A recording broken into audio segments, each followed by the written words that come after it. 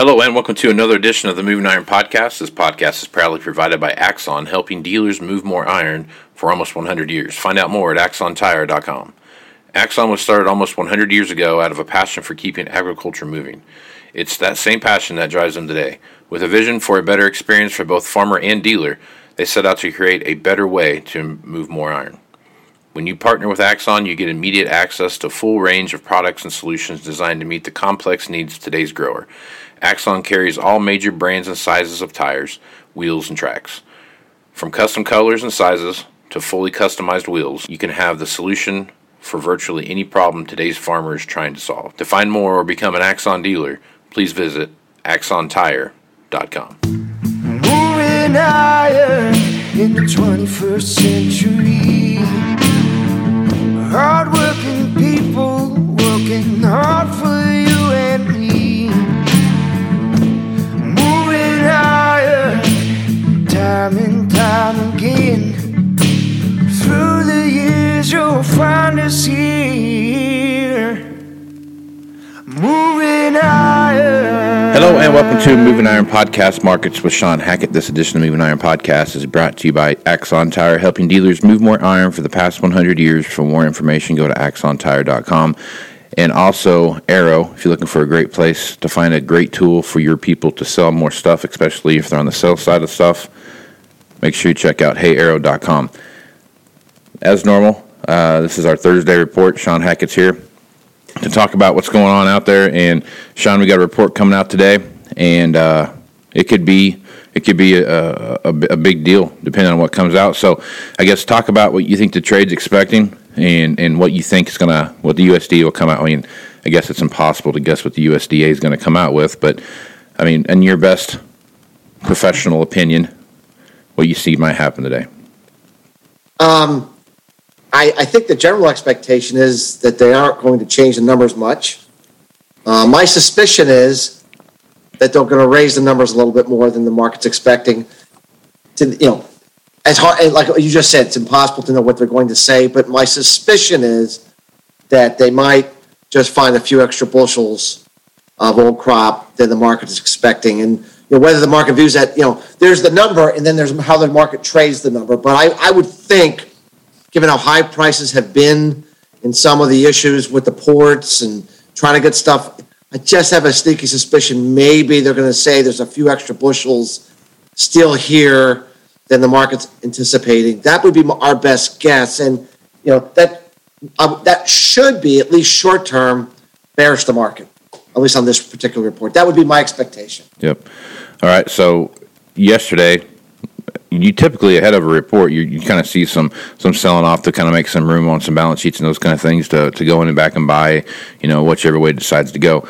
Yesterday, the markets had a fairly strong close. Corn was up, I think, 6.5.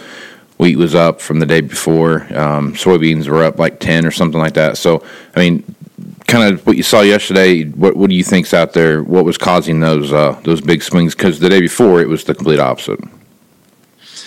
Well, we got hit really, really hard, late last week and early this week, and I just think overall markets are in a bounce. They're in a general bounce from those that big hit that they took. It's kind of like, I think one day the market wakes up and they're worried about, what next week's report's going to say for yield, and then they wake up one day and they worry about what today's report's going to say. It's kind of like the market has a very short attention span. I just think yesterday, I think demand is saying, look, we have all kinds of problems with the supply chain. We're getting delayed deliveries. We just want to get our hands on some physical. And I think right now, because harvest is just getting underway, they're just not finding it that easy to get the bushels they want. And so they're bidding up the market to get those farmers to get those bushels sold right now, because they're just not sure what kind of a supply chain mechanism we're going to have as we move into the winter time. And so I think yesterday was more maybe some of those buyers getting a little antsy trying to get their hands on some physical supply. Gotcha. All right, so let's jump over. Thursdays typically are soft market discussion, so let's jump over and talk about that a little bit as you take a look what's going on. As I get ready to take a drink of my coffee right here, let's talk about that market a little bit. There's a that's really climbing. Like you talked about here a million times, there's drought situations and freezes and this, that, and the other thing, and a lot of stuff going on in the Brazilian market. I guess we'll talk about what you see happening in coffee right now. Well, let's take a look at coffee, sugar, and orange juice, which is the orange growth. They're all kind of grown in the same general area. Okay, we kind of have two things going on. We have the implications for last year's historic 1 in 100 year drought. We have the implications for the first frost, a double frost in 26 years, and then we have some. So it looks like some good rains coming here in the first couple of weeks of October. So I think where we're at is the market is very worried about all the damage that the prior weather has inflicted upon those three crops, and hence the prices are up a lot. But we are going to get our first good rains of the next growing season. And so I think the market's on pause a little bit because there's like, okay, well, rains are good, but once the rains fall, what happens after the rains will tell you a lot about the true irreversible damage that's done with these crops. So I would view like mid-October onward as a very important point in the sand for all three markets as the market assesses, okay, here are these good rains. Did they have the impact they would normally have? Or do we see a more subdued impact to crop revitalization because the damage that was already done is more permanent in nature? So it has the potential for some explosive upside, we think, especially for the coffee market, because if we don't see the crop react the way it's supposed to the first good rains, then the market's going to have to internalize that this is permanent damage, and we have to price that in to the equation, which we don't believe that they are right now. I'll be going down, by the way, Casey, on a crop tour in the third week of October in central Brazil to do exactly that, to try to figure out how this is flowering going from normal, what's actually going on with the damage that was occurred. And so when you think about how flowering goes, when you get the first rains, 10 days after the rains is when the full flowering comes out. So if you look at the October 20th to the 28th, that's exactly the week that we'll be able to see the maximum flowering potential. So couldn't be going down at a more perfect time to really give a on-the-boots assessment for what's going on. But if we're correct about what we think we're going to see, we think it could set up an explosive market. The other thing for coffee specifically, certified stocks on the exchange deliverable against futures contracts have dropped 5 days in a row. It's the first drawdown of the season. We've lost 60,000 bags in the last 5 days. If we were to maintain that rate of drawdown, we would run out of certified stocks in 6 months. The market cannot run out of certified stocks, Casey. You cannot. You always have to have physical available for delivery. So that's something to also keep in mind, that if the market is saying we are not able to get coffee elsewhere, we're going to the exchange to get it, that's typically that's desperation. So the fact that we've seen the Geiger counter move downward here in the last 5 days is a warning sign that we could be entering this supply scarcity phase that we've been talking about on your show here for a little while. So keep an eye on the certified stocks on coffee on top of how the weather plays out, and we're going to try to give some daily updates on our crop tour that we're going on to keep people in the kind of in the groove with that. Right. So a certified stock, is that like they've counted it and they know like for sure that's there? So the USDA. The beauty of the number, it's a transparent number. It's exact. They brought it in. They logged it. They know the quality. They know the amount. It's real. So the USDA is not in charge of counting that, though, right? No? No. Because that'd be a hard time getting that certified if it was. So the exchange takes it in, they grade it, they certify it, does it meet, and then so it's a really, really reliable number, and that's why it's such an important number, because if it starts to go down, there's a problem. Yeah. Yeah. Okay. Well, that I don't want to have to not drink coffee. So make sure when you're down there you count a lot of flowers so we get this coffee thing squared away. Okay. What we're also going to try to do is we're going to try to go to some of the larger warehouses that are supposed to have a lot of coffee, and see how much is in there versus what's supposed to be in there. I think pretty telling. Yeah, pretty tough. Absolutely. All right, let's jump over to talk about sugar. Sugar, they were in the throes of sugar beet harvest here. Comparatively to what we had happen last year, this is a way more simple, easygoing harvest. We don't have a lot of weather to fight against, like you've talked about here in the past. Sugar is, in a good spot. Sugar beets right now in my neck of the woods the tons are there and the sugar's there. So you've talked about, Thailand and India, and when those harvests start to come online from sugar cane down south in Brazil and stuff has had its turmoils for drought and freezes and everything else that's going on there. So talk about the sugar market, and are you still of the opinion that we're going to start seeing that price drop here as the year goes on? Yeah, I mean, especially if we get these rains in October here that we think we're going to get, sugar should respond the best versus orange versus coffee. So we think that beneficial rain will really give the market optimism that we're not going to have a repeat of last year's drought for the sugar market at a time that, we're harvesting the sugar beets in Europe, we're harvesting the sugar beets here in the U.S., and India and Thailand are about to come online and sell. So it just seems to me, that we're going to start to have some oversupply in the market for a little while. That's going to pressure the market. So we really haven't changed our tune on that. We think we'll be looking for a kind of a give back here in sugar into the fourth quarter. After that happens, we then have to make another assessment. But we'd be certainly, if I'm a sugar farmer, I think cash sales right now around this 19-20 cent area looks pretty good to us at this point in time. Right.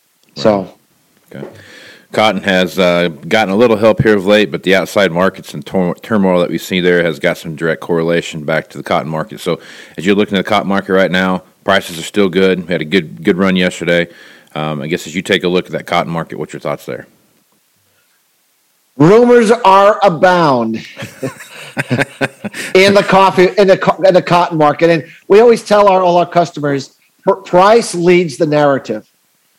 Now, everyone will tell you now that the reason that prices are now surged over $1 a pound, which it's only happened a few times in history, okay, is because now it's clear that the Chinese have a short crop, that India has a short crop, everybody has a short crop. Of course, 10 cents ago, when the market was at 90 cents a couple of weeks back, everything was fine. But now that it's gone up 10 cents, everyone's trying to find an excuse as to why they didn't see the 10-cent rally coming. So you got to be really careful about news that follows a big move like this. This is a pretty high price. If I'm thinking, and remember, harvest in cotton starts later than it does for corn and soybeans and wheat. Right? So they really haven't even turned the wheel yet, or not much. So right now, the tightest supplies of old crop stocks is right now in the United States. I mean, this is when we have the least available to sell. And then as harvest gets going, it becomes more prevalent. That's why the typical down seasonal is from October to December. That's your typical down seasonal, because that's when those supplies come on the market. And so we'd be pretty careful that we might be dealing with a final last gasp move higher just before the harvest gets going. People don't understand the crop in cotton can still change with weather right now, and the weather's been pretty good lately. So we think there was a lot of shorts that had buy stops over $1. They said, as long as it doesn't go over $1, we're good. And then they took it over $1, and you know what happens? All those buy stop orders get triggered. So I'm kind of thinking this might be a breakout, fake out kind of a trade. And so any weekly or even a daily close back below $1 would be a major technical sell signal that the market has created one of these false breakout patterns, and then you reverse back down into some kind of a mini crash market. We think the odds favor that happening. So if I'm a farmer and I got this harvest, I'm ready to get things going, and I got it over $1 a pound for my U.S. cotton price, I sure am going to make some cash sales, Casey. I'm going to make some of those cash sales. I can always go higher, but I think this is a fake rally. I think the market's just getting way, way over enamored with rumor versus fact. Yeah. So that never happens though. So Never happens at all. Logic always prevails in futures markets every single day. All right. Last but not least, let's talk about the dairy market here a little bit. It's been bouncing around that 16 to 17 range, kind of all over the place, but it's really on the latter half of that 16 range. So I guess as you take a look at what's going on there, what are your thoughts on the dairy market and with the drought that we've seen so far and the hay availability that we have in some of these areas? It's getting tougher and tougher to find feed. So I guess what's your thoughts about the dairy market, and do we see some liquidation coming down the road here? Well, right now we're wildly bullish the milk price. Okay. We got a smart money algorithm buy signal in our proprietary capital flows indicator for the first time in over a year, about a month ago. And if you look at Class 4 prices have already rallied from 15.58 into the mid-17s. That's a nice move for Class 4. Class 3, we've had we had a nice day yesterday. We've moved up almost $1 off the lows. And we saw production finally coming down, like crashing now. Because remember, out west with the high feed price, with all the other things going on, they've been losing dollars with an S for months now. And they're finally throwing their hands up and saying, and another thing, getting to your herd liquidation idea, we saw the herd contract for the first time in over a year. So the wheels are changing and shifting into a much more bullish pattern. And also, you have to remember something. Milk's a protein food, right? Butter, cheese, milk powder. And so you have, unbelievably high pork prices in the U.S., unbelievably high beef prices in the U.S., unbelievably high chicken prices. We were just looking at turkey prices yesterday. I think they're at all-time highs. And so, and yet the protein, the dairy protein price relative to those is cheap. Now, of course, eating cheese is not like eating steak, but nonetheless, it's still protein. And when you're on the edge with your budget and you're looking, how can I give my family some protein? Dairy is going to be increasing in your on your laundry list of things you're going to be buying and feeding your family. And so we really like the what's going on. The other thing is that the milk price in China is still at all-time record highs, meaning the milk shortage is still extreme there. And so what are they going to be doing? They're going to be buying milk powder like crazy to fill their shortage, to fill their protein problem there. And so we really like the market here a lot. We think it topped out first, it bottomed first, and we think it's the market that's going to start to rally first, where other markets may take a little longer. But, if I'm a producer, I would be very shy at trying to make aggressive cash sales right now. We think the time to make cash sales will be further out in the fourth quarter before, we think that would be the right time to do. If you're the buyer, if you're a processor and you're looking to, you're a buyer of this kind of stuff, I think I'd be getting a little aggressive on the buy side. I think this rally is getting ahead of steam. It can go on here for a little while. And so we're pretty constructive, and it's a good thing. We need at least $19 Class 4 and Class 3 combined for most dairies to at least pay their bills and give themselves a salary, right. And that's, we're not quite there yet, but we need better prices. And so until we get there, I think the market's going to be searching for that place that balances off the U.S. dairy market. So right on. Well, good stuff as usual, Shawn. Folks want to reach out to you, get more information about what you're doing at Hackett Financial. What's the best way to do that? The website is Hackett, Hackett, advisors.com. Like I said, we've got all kinds of white papers and interviews with you and others. Be on the lookout for our crop tour. It's something we're excited about. And if anyone interested in coffee or the coffee market at all, it's a really, really important time to figure out what's really going on the ground. Because like we said, markets are not always rational. And, we want to make sure we understand the truth, because if we're correct about what might be going on down there, any bearish speculation may be an opportunity. So that's why we're going to try to get our hands around the truth. So hopefully any and all of that might be of value to your listeners. Right on. Well, I am Casey Seymour with Moving Iron Podcast. Make sure to check me out on Facebook, Twitter, and Instagram. That's where you'll find the latest editions of the Moving Iron Podcast, as well as any blogs I have posted will show up there. Also, go to movingironllc.com for everything Moving Iron related. Here, probably the next 30 days, I'll announce the Moving Iron Summit coming up here for 2022. And I lost track of time there, Shawn. 2022. And we'll see where that's going to be at, and start getting some speakers and stuff lined out. So, Shawn, appreciate you being on the podcast. Thank you, Casey. Always a pleasure. Look forward to doing it again next week. Right on, man. Well, with that, I'm Casey Seymour, and with Shawn Hackett, let's go move some iron, folks. Out. You want to have a meaningful competitive advantage to help sell more equipment. Whether you represent the sales, parts, or management department of an implement dealership, there's a surprising amount of complexity when it comes to tire, wheel, and track technology. Let Axon worry about that so you can get back to supporting your customers. Axon has leveraged years of experience to create a streamlined process that gives you a proven path to help today's grower and sell more equipment. The roots of their organization go back almost 100 years to the invention of the rubber tractor tire. Supporting agriculture is the number one driver of Axon, from product development through sales and service. To find more or become an Axon dealer, head over to axontire.com. Moving iron in the 21st century. Hard-working people working hard for you and me. Moving iron time and time again. Through the years you'll find us here. Moving